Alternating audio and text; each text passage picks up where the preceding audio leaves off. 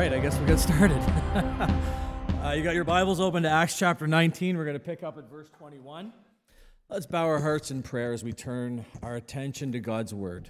Father, once again, here we are on a Sunday morning, gathered together not by chance, but by your sovereign hand, by the leading of your Holy Spirit, the wooing that draws us not only to Jesus, but draws us to one another. I ask now, Lord, that as we open this part of chapter 19 in Acts, in your very word, that you would speak to us as well-loved children, that we would have an awareness that we are gathered around at the feet of Jesus. May your Spirit do what only your Spirit can do. Convict us of our sin and assure us of our salvation in Christ. We pray this in your name. Amen. Okay, so Steve said this is our third and final Sunday in Acts 19, and that is true, God willing. But as we jump into this passage, I just want to quickly recap. The very first 20 chapters in Acts 19, we spent 2 Sundays on those. And we saw in those 20 verses that Christians are, by definition, those who are baptized in the Spirit. That from this point forward, to be a Christian man or woman means that you have been baptized in the Spirit. And at the same time, we saw in Paul's letter to the Ephesian church, this same church that he wrote a little bit later, he wrote to them, Christians are, by definition, baptized in the Holy Spirit, and they need to be ongoingly filled with the Spirit. Both things are true.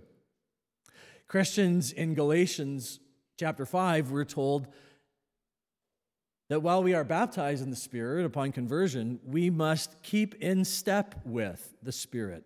We must walk by the Spirit. So that brings us to verse 21. In verse 21 to 22, we see that Paul is on his way to Rome. Did you notice that? He's taking a circuitous path. Look at verses 21 and 22. It says, "Now after these events, Paul resolved in the Spirit to pass through Macedonia and Achaia and to go to Jerusalem, saying, 'After I have been there, I must also see Rome.'" Verse 21. It's worth noting as we press into this passage that Paul was not interested in a sightseeing tour of Rome. It wasn't like, gosh, I sure would like to see that and maybe post some selfies to my Instagram. Instead, what Paul had in mind was this divine appointment that awaited him. See, Paul strongly desired to see the gospel reach Rome. That's what's going on here. He wanted the gospel to go all the way to the very epicenter of the global superpower, the Roman Empire. That's what it means. He wants to see Rome. And then Paul had this vision that, and this desire and this passion that we're going to see unfold later on. And if we ever preach through the letter to the Romans, Paul's desire was not only that the gospel would go as far as the epicenter of the empire in Rome, but that it would then go all the way to the outermost part of the empire in Spain. This was Paul's passion and his desire. You might read this and say, but why the circuitous path? If he wanted to go to Rome, why does he go through Macedonia, Achaia, to Jerusalem? What's going on there? Well, what he's doing here is he's collecting that offering that he instructed the churches to take up for the poor in Jerusalem. Do you remember that over the last few weeks? And in so doing, he sends ahead his friends Timothy and Erastus to gather this collection. That's verse 22. Having sent into Macedonia 2 of his helpers, Timothy and Erastus, he himself stayed in Asia for a while. What I want you to see here is that Paul was a man gripped with a godly ambition. His entire life was driven by this as the overarching theme, as the impetus, as the flame, as the fire. He wanted to see people converted to Jesus Christ, worshiping God, and for the glory of the gospel to cover the face of the earth as the waters cover the sea. He had a godly ambition, not a personal one. So as we're moving through Acts here, we get to this point in the account. Paul's still in Ephesus, and you'll notice that there is an escalating plot tension. Did you feel it? There's this growing question that hangs over this chapter. Paul has this godly ambition to see the gospel go all the way to the ends of the empire. But would it happen? That's the question that hangs over it. Would the gospel reach the ends of the world? Or would there be forces that would ultimately confound the propagation of the gospel? Would the state be used as an implement to try to prevent the spreading of the gospel through people who rise up and try to motivate government powers against Christians? How would this go? Well, I'm glad you asked, because that's our passage this morning. Friends, as we jump in, there are two things that I want you to glean from this passage. The first one is that there is a stark difference between a godly ambition in life and a personal ambition. That's the first thing we're going to see. And the second thing that I want us to see is how should Christian men and women interact with the government and the state? What should be the relationship between a Christian man and woman and the government? Okay, so those are the two things we're going to look at. Let's jump into verses 23 to 27 and see a godly ambition or a personal ambition. How's verse 23 for an understatement in Scripture, right? Look at verse 23. About that time there arose no little disturbance concerning the way. I want you to imagine this scene in Ephesus. We are hot on the heels of the whole spectacle with the sons of Sceva. Do you remember that a couple of verses ago?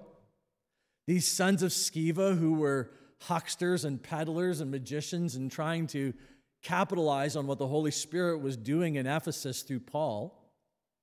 So they went and they tried casting out demons because they saw Paul do that, but Paul did it in the power of the Spirit and in Jesus' name. They were trying to do it as charlatans. And it didn't work out very well for them. They ended up bruised and battered and running down the streets naked. So that's what's just happened. And we've also been told that just a couple of verses ago, not only were there the sons of Sceva with naked, bruised guys running down the streets screaming, but there was also a massive wholesale book burning. So many people turned away from the false gods and turned to the Lord Jesus Christ that their lives were deeply and radically altered and changed. They then took all of their magical books, all of their books about sorcery, and burned them in the streets. Verse 23. Scripture says, there arose no little disturbance concerning the way. Look, the gospel message that Paul and his friends took to Ephesus was flipping this mighty metropolis on its head. One converted person at a time. You know, that's how it happens. The gospel works in just that way. Individual people who are converted to the Lord Jesus Christ by the power of the Spirit then become a force for good, not only in their own life, but in their family, and then not only in their family, but in their community, and then not only in their community, but in their city and in their country and beyond. That's how the gospel works. Brief sidebar for context. So Ephesus was a major metropolis at the time. And it was a city that was notable for at least two things. The first one is that it was home to a shrine to Artemis, the god Artemis. This god Artemis was also known as the goddess Diana. And the second thing that was notable about Ephesus was that it housed one of the world's largest libraries at the time. dedicated to her. Ephesus was home to one of the seven wonders of the ancient world, this temple to Artemis and its library. And the spirit-empowered message of Paul and his missionary team comes to this great metropolis city, this city that is devoted to Artemis, to Diana, to the goddess of fertility and hunting, and radically flips it on its head. It causes so many people in this city to turn away from false idols and to turn to the Lord Jesus Christ, the one true God. That's what Luke refers to here in this passage as the way. You know, friends, that is one way to think about being a Christian man or woman, to be a person of the way. It's a new way of living. It's a new way of thinking and being and feeling and desiring. It's a new life. And here we see in Ephesus that this new life that Paul and the missionaries preached caused no little disturbance, right? It completely and radically changed the entire city. There were so many people in Ephesus who were rescued from the futility of their idolatry and brought to the truth that the city was in an uproar. Are we bold enough to pray for and to believe for that, for our city? Can you imagine if Burlington was so radically transformed for the gospel of Jesus Christ that it could be said, like it was said of Ephesus, there was no little disturbance in that city because of the way? You know, what does that look like? Well, I think there are about 180,000 people in the city of Burlington. What if 10% of them were saved, filled with the Holy Spirit, and on fire for Jesus? What if 10% of them were so radically converted that they turned away from all of their idolatry and cast it off to the side and began living completely new lives that were marked by faith and trust and hope in Jesus? While I was reading and studying through this passage this week, I was challenged to begin to pray for that. So, you know, the city of Ephesus had a patron god, and her name was Artemis, Diana. She was the goddess of fertility and the goddess of hunting. If you were going to say, what is the patron god or goddess of the city of Burlington, what do you think it would be? What is the greatest idol in our city today that sucks people into futility and blinds them to the truth of the Lord Jesus Christ? What is the false narrative that people live out of? What do they use their time and their energy to worship? Well, another way to approach that same question would be to say, what is the thing that demands the most and gives the least? Because that's what idols do. They overpromise and they underdeliver. Can you think of some of those things, some of those narratives in our city? Maybe nothing has changed. Maybe there's nothing new under the sun. Maybe, like Ephesus, the false god, the idol of our city, is the goddess of fertility and the goddess of hunting. Think about it. A city that seems to be progressively giving itself over more and more to sexual perversion. A city that is marked by avid hunters. And I don't mean people who hunt for sport. I mean the fact that so many of us in Burlington wake up every single morning living out of this idolatrous false narrative that we are our own providers finally. We forget that the Lord God is our provision. Well, maybe the God of our city, the idol of our city is still Artemis. Maybe so. But good news. If Ephesus can be flipped on its head for the gospel and by the gospel, so too can Burlington be. All right, so let's keep going. What Luke calls here no little disturbance, we're told that it was initiated by a guy named Demetrius, the silversmith. And here's our first point. It's a point of contrast. On the one hand, we've already seen Paul, who was driven by a godly ambition. He wanted to see the gospel reach the ends of the earth. And now, on the other hand, by contrast, we meet this silversmith named Demetrius. Verse 24. For a man named Demetrius, a silversmith who made silver shrines of Artemis, brought no little business to the craftsmen.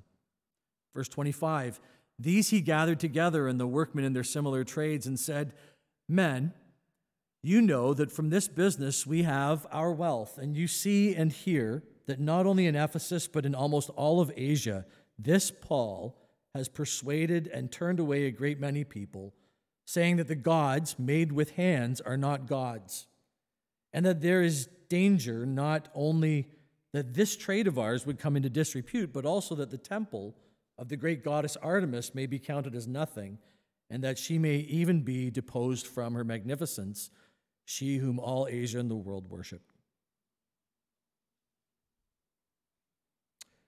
Look, this guy, Demetrius,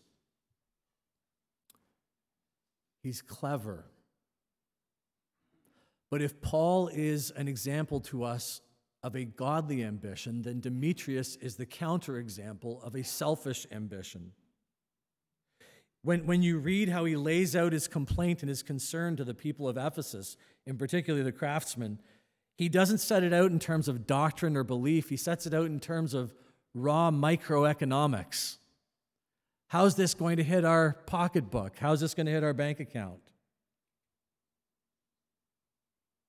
And when you read something like this, you're reminded that you can never underestimate the power of selfish ambition to bring about destruction. Selfish ambition will always point in the wrong direction, and it often comes under the guise of virtue, doesn't it? Look, Demetrius was smart. When he has this selfish plot for his own selfish gain, he doesn't overtly play to their covetousness. Instead, he takes a more subtle approach or a more subtle tact. Verse 27, he says, hey guys, there's this preacher, his name's Paul, he's going throughout all of Asia. He's saying that our work is not useful, it's actually futile and in vain. He's going to bring our trade into disrepute. He's going to bring the great temple of Artemis into disrepute. He might even undermine Artemis herself, her majesty. Such is the craftiness of self-interest. Demetrius is standing in opposition to the way. He's doing it for his own selfish ends, but he's trying to justify it by cloaking it in some greater virtue. And so as the verses unfold, we now see that Demetrius is going to rile up the entire city. He uses his cleverness, he uses his position of influence, and it's all used to try to shore up his own personal fortunes. Demetrius is so clever and so sly, he claims to be serving Artemis and the people of Ephesus, but he's really using Artemis and using the people to serve himself. Listen, when you encounter someone who is brash with selfish ambition, there are few things so repugnant. Now, earlier in the chapter and throughout Acts, Paul stands in contrast to this as an example of godly ambition. He gives himself to the propagation and spreading of the gospel. He uses every moment, he uses his gifts, he uses his skills, he uses his profound intellect to see the name of Jesus great and glorious among all people. So there it is, the contrast. Paul, godly ambition. Demetrius, selfish ambition. It struck me again this week that far too many Christians have bought into a lie. We see how ugly and how repugnant selfish ambition is, not only in Scripture, but in day-to-day life. And we bought into this lie that the opposite of selfish ambition is some form of passivity, right? We're like, look, I never want to be that brash, selfish, ambitious guy who's looking out for himself. And so then what I have to do instead is just be completely passive. That's a lie. The opposite of selfish ambition is not passivity, it is godly ambition. Paul was driven to the nth degree. Paul was all go, right? I mean, this guy went and went and went for the gospel. He gave it all. Even in the face of opposition, we're told that he was stoned, left for dead, whipped, beaten, flogged, dragged out of the city. He was shipwrecked. And yet he persisted with a godly ambition. Look, you need look no further than Paul to see the opposite of selfish ambition, which is ugly, is godly ambition. He marshaled all of his strength, all of his learning. He brought intentional strategy to bear with this godly ambition. Paul's deepest desire was that the Lord God would use him so that all people of the world would hear the good news of Jesus and be reconciled to their God and be saved. He gave himself to it. All right, so what does this mean for us today? We now see the contrast between the two. What does this mean? Well, maybe you're sitting here this morning and you're thinking, how do I know if I have a godly ambition or a selfish ambition? How do I figure that one out? How do I know if I'm like Paul or like Demetrius? Demetrius, who ends up getting hoisted with his own petard. I don't really even know what that means. Just a saying that I like. If you know what it means to be hoisted on your own petard, come talk to me afterwards.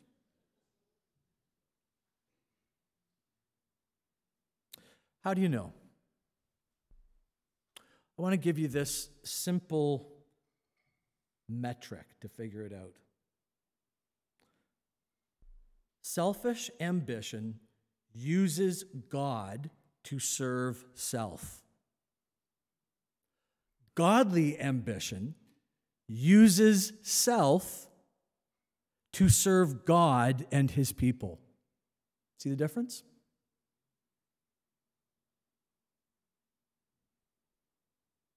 If you look at your life and the thing that motivates you is that you are chiefly and primarily in it for yourself, and you're looking even at your walk with the Lord and saying, what can God do for me?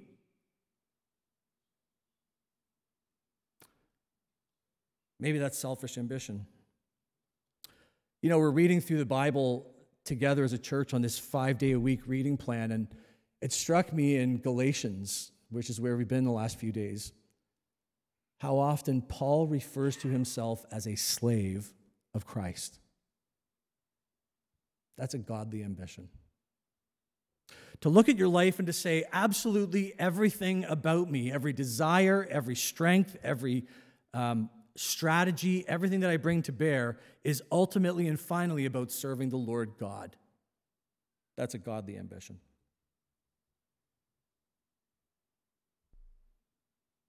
Pray and ask the Holy Spirit to convict you so that you can repent and course correct of selfish ambition. This afternoon, I'm going to go home and I'm going to watch 2 football games. You guys? Yeah, Championship Sunday. I always joke that I when I'm watching football, I cheer for the guys and the teams that have the most Christians on them. And the 49ers. I'm a lifelong 49ers fan. But, I'm only half joking. Watch this afternoon how many of these players in their post-game interviews are going to take their platform of their position and their influence as sports superstars and point to the Lord Jesus Christ. Man, I used to think that it was so cheesy, right? I used to watch that and kind of go, bah, ha, ha, like, how does God figure that one out? You got a Christian on this side, you got a Christian on this side. That's not the point. The point is that these men are exposing to the entire world that although they play football, although they are paid millions and millions of dollars, they see that as a means to an end to glorify the Lord Jesus Christ. That's a godly ambition.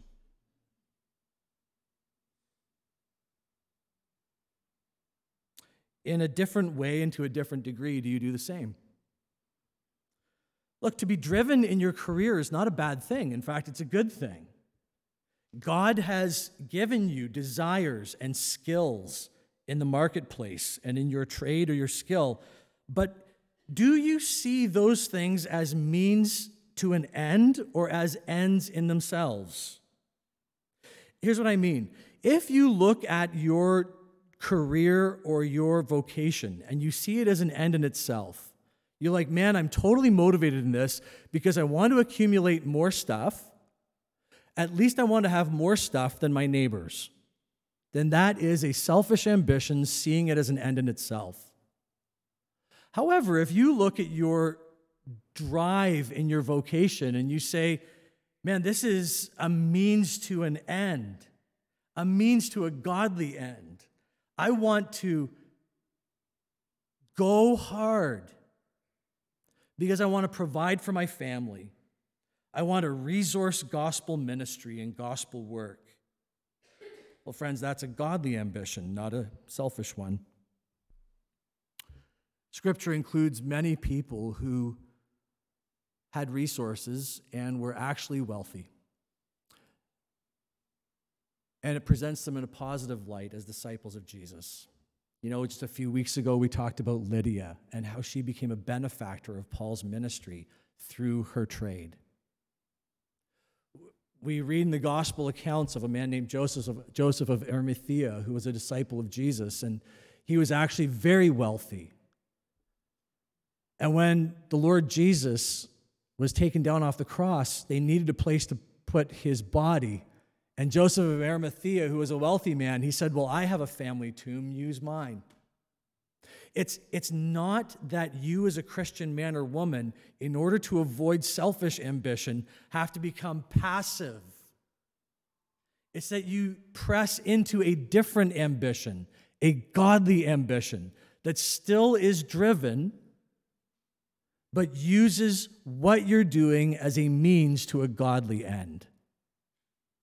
For yourself, for your family, and for the world. Well, this is still just our first point, and I'm going to conclude with this. Pray that the Lord would light a fire in your heart today.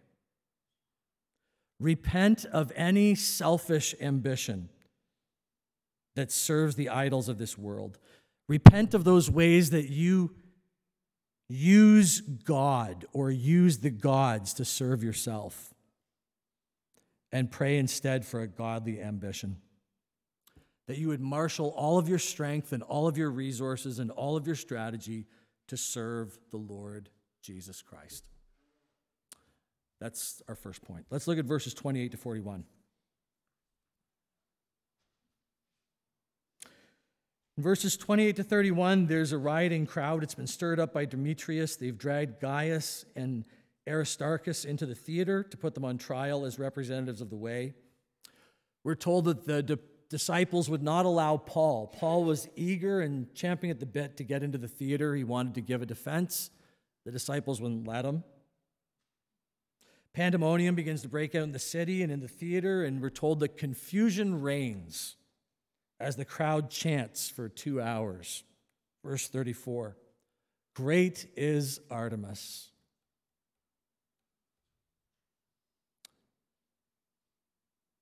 Idolatry carries with it a sort of a Stockholm syndrome, if you know what I mean.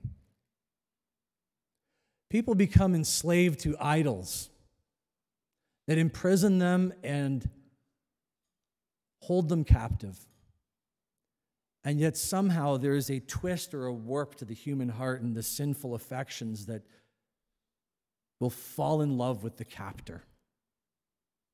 That's what's happening here. 2 hours, great as Artemis. Verse 35, enter the city clerk. Okay, the city clerk makes 4 points. Those 4 points, his basic bottom line is they've done nothing wrong. Everything is okay. As a matter of procedure, if you want to pursue this any further, private matters go to the proconsul, and more serious matters of a public nature should go to the legal assembly. And his fourth warning is this. He says to the crowd, look, guys, this is perilously, tenuously close to an illegal riot. That's what he warns them. And he said, you guys are yourselves in danger of being charged. All right. I want to push into this one a little bit, okay? And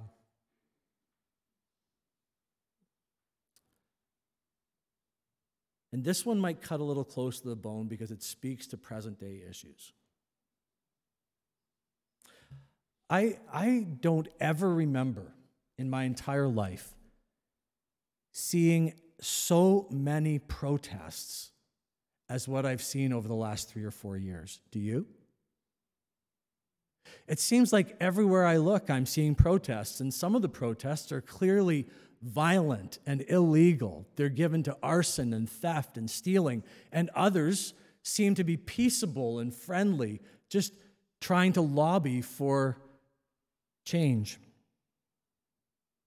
And so when you come to a passage like this, I find myself asking the question, well, how should one protest? Well, look, the city clerk here, he's minister of the Lord God in the civil magistrate. And here he gets it right. He instructs the crowd that if you're going to protest, you must do so legally and not illegally. For Canadians, this means that there are ways to do it that are provided for in our Charter of Rights and Freedoms. It means that we as Christians ought to use the mechanisms that God has ordained within our system. We vote. We can write emails to our MPs and MPPs. We organize, we lobby, we use our rights as citizens for the public good. That's what it means to be a Christian citizen. We use those mechanisms to promote godliness and to restrain evil. Paul is, in a few chapters, going to be an example of this. He will claim his rights as a Roman citizen, not in order to save or prolong his own life, but he does so that he can have an audience in the highest court and bring the gospel to the highest court of the empire. Look, as Christian men and women, we ought to use the God-given means that we have at our disposal as citizens. So yes, the picture here is to be politically involved, wise, and savvy. This caution from the city clerk rings true today. It's pointed at the crowd in Ephesus, but it's true in Canada in 2024. Protest, not riot. So the city clerk, he dismisses the assembly. He sends them all home with their tails between their legs. Now, did you ever wonder what was Paul's point in including this detail? Well, I think Luke wanted you to see this when Luke was recording this. What was Luke's point in including this detail? Luke wanted you to see that The Roman Empire had no legal case against the way in general, or Paul in particular. This we've seen over the last couple of chapters. It was only a couple chapters ago where in Corinth, the proconsul Gallio refused to hear the case against Paul and the case against his message. It's like it has no legal grounds. There's nothing illegal about the way. In Ephesus, this town clerk dismisses the charges as merely emotional and personal economic complaints. Here's Luke's point. The preaching of the gospel back here in the Roman Empire is not illegal. I want you just to go back to our opening question. The building plot tension was gathered around this one question. Will the gospel reach the ends of the earth, or will it be opposed? That's why Luke includes this. Because Luke wants you to see that there is a cultural milieu where the gospel can increase and multiply. And here, that cultural milieu is being shown as cool reasonableness. Well, the gospel will reach the ends of the empire. It will reach the ends of the world in ways that Paul could never have imagined. Verse 41. And when he, the city clerk, had said these things, he dismissed the assembly. Here in this moment in Ephesus, we see that the Christians can expect this cool reasonableness from the state. And so the gospel now is once again free to travel all across the empire and all across Europe. Here's the point of application. Friends, I think that is all that we as Christians need today too.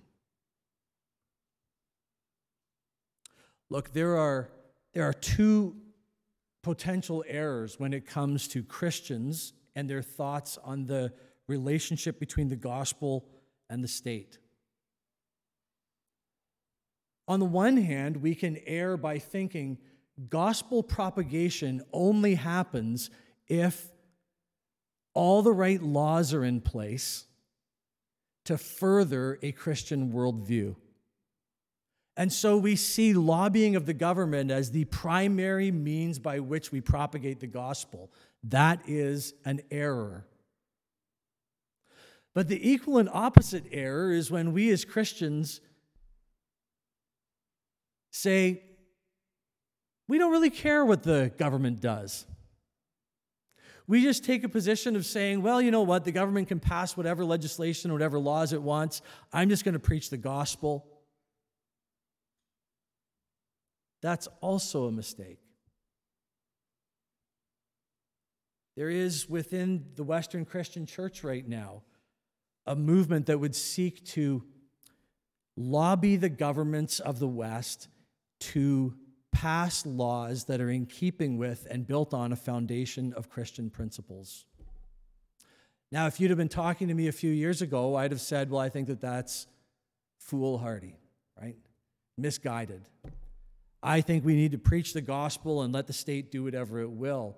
But there are flaws in that logic, and I've come to see them. Look, it is an error to believe that any laws can be passed that are irreligious or not based on some form of morality and ethical assumption. All laws are fundamentally religious. So as Christian men and women, where we live in a country where God has given us these means to interact with our state, to vote, to write to our MPs, to organize and to lobby, why wouldn't we want the laws to be based on Christian worldview?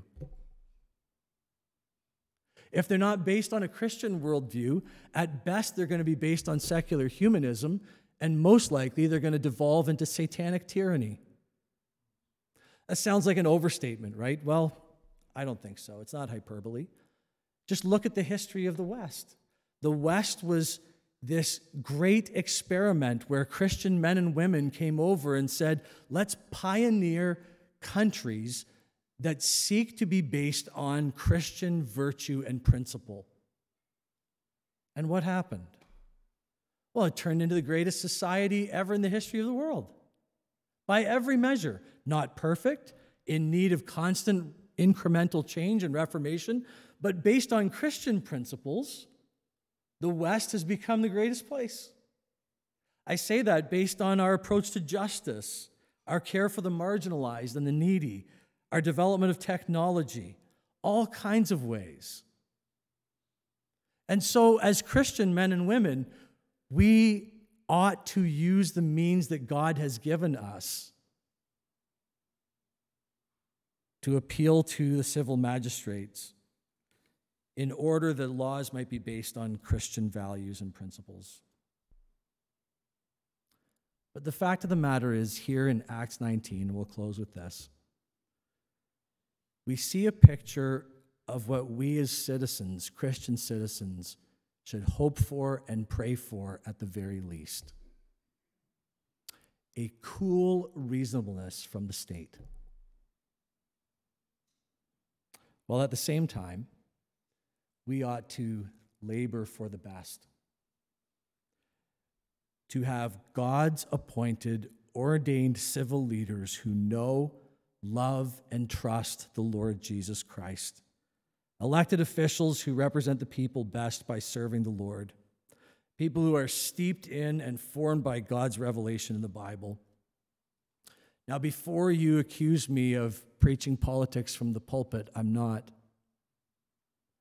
It is not the Christian call to be right-wing or conservative. It is the Christian call to seek godliness and to use the means given to us by God to see that happen in our state. Because not only is it the best for human flourishing, but it's been empirically demonstrated to be the best in human civilization. Friends, we're going to close chapter 19 with this. Pursue and seek a godly ambition in your life. And pray and labor for a cultural moment that's marked by what it says in Acts 19, verse 20. The gospel increasing and mightily prevailing. Let's pray. Father, thank you for your word. Thank you for this time in your word. We pray that by the power of your Spirit, you would convict us of our sin and draw us to our Savior, Jesus, daily conforming us and transforming us into his image. Lord, I pray that you would shape our ambitions, that whatever we do, we would do it with all of our heart as unto the Lord, and that you would teach us how to be faithful Christian citizens. We pray this in Jesus' name. Amen.